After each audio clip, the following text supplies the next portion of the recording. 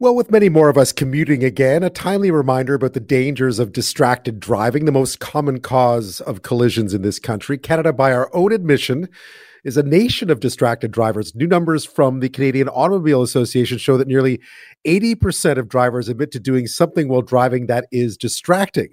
So it's prompted a new CAA campaign called Before You Drive, and includes this catchy tune. Set your destination, pick a playlist or a station. Finish that video, freshen up before you go.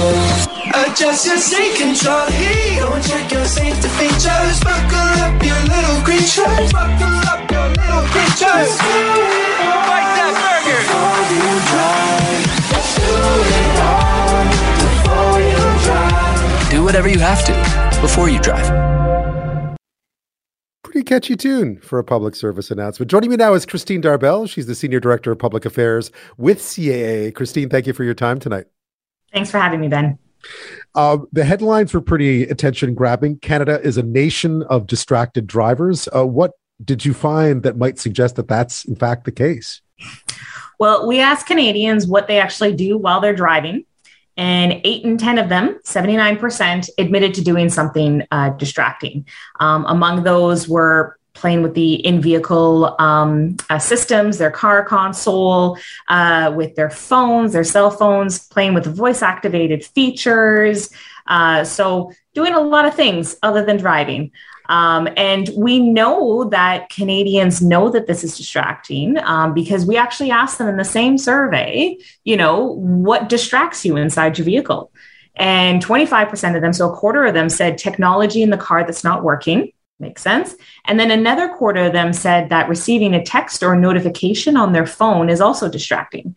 So you're kind of seeing this disparity here, right? We've got a smaller number of people who are acknowledging that new technology and phones are a distraction. And yet, when we ask people what they're doing, 8 in 10 of them are admitting to doing something distracting. You also found that people, for instance, will program their GPS while moving, which seems like a bad idea. Although I've seen it done. I've seen it done 1,000 times.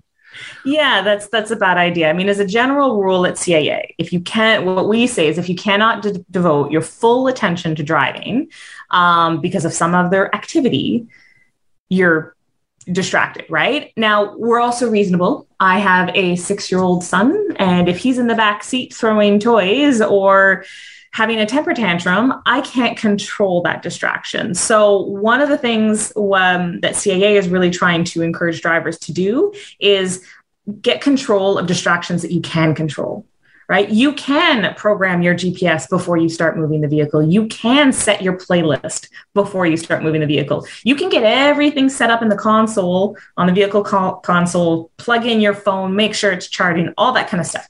You can do all of that before you start to drive so that when a distraction that comes into the vehicle that you can't control, right, you're cognitively able to actually handle that distraction while also paying attention to the road.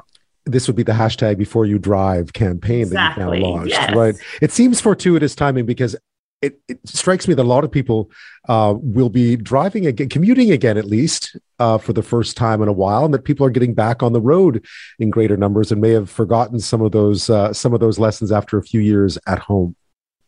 Yes, and it is a fact. Pandemic, no pandemic. The distracted driving is the largest cause of collisions, injuries, and deaths on the road in Canada. So it's a problem now. It's not going away. So it's really important for Canadians to understand what is distracting in their vehicle, control what they can control, and try to just put the technology away. Get everything set up before you drive so that you can be as safe on the road as possible.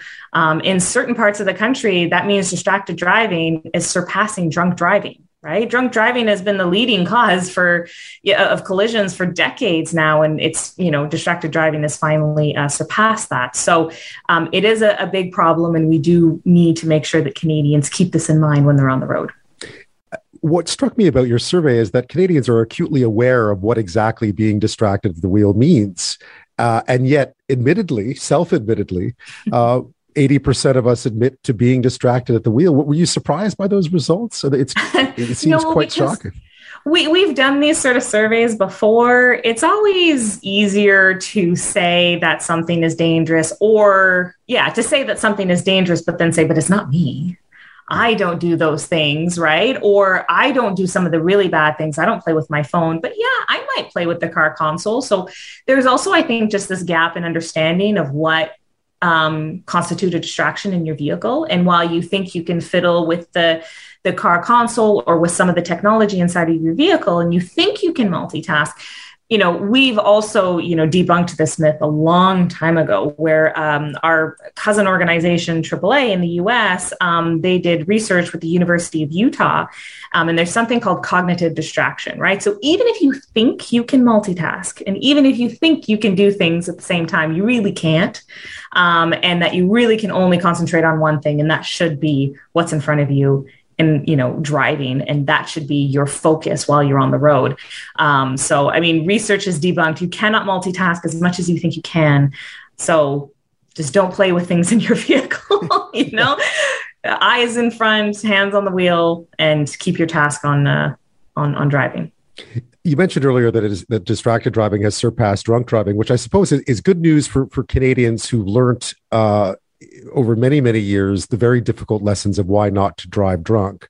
Has it been more difficult in some ways, or is it similar in some ways to try to drive home these messages about distracted driving? Because in some senses, I suppose, like leaning down to play with your GPS, or where it seems less bad, to use a bad term, but perhaps it is, because often it's the culmination of many things happening at once that causes you to be overly distracted, right? Exactly. Yeah. So that is a little bit of a difference that we didn't see with drunk driving, right? So one thing, might not be super distracting, but when you put all of it together, then it really becomes distracting. But again, that's why it's you control what you can control, stop the distractions that you can control, because in a reality, when you're on the road, so many things are happening and there's a lot of things that are outside of your control, whether it's a distraction or just what's happening in front of you.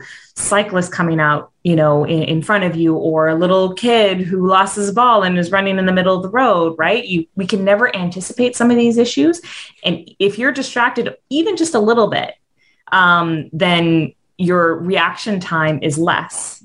And then that just means you have less time to react to a situation, and that could cause, whether it's a collision or injury, or in the worst case of scenarios, a death, right? So it is the culmination of everything. So that's why we try to eliminate as many of those things as possible so that we can concentrate on the task of driving. Kristine Darbell, thank you so much for your time tonight. It's my pleasure.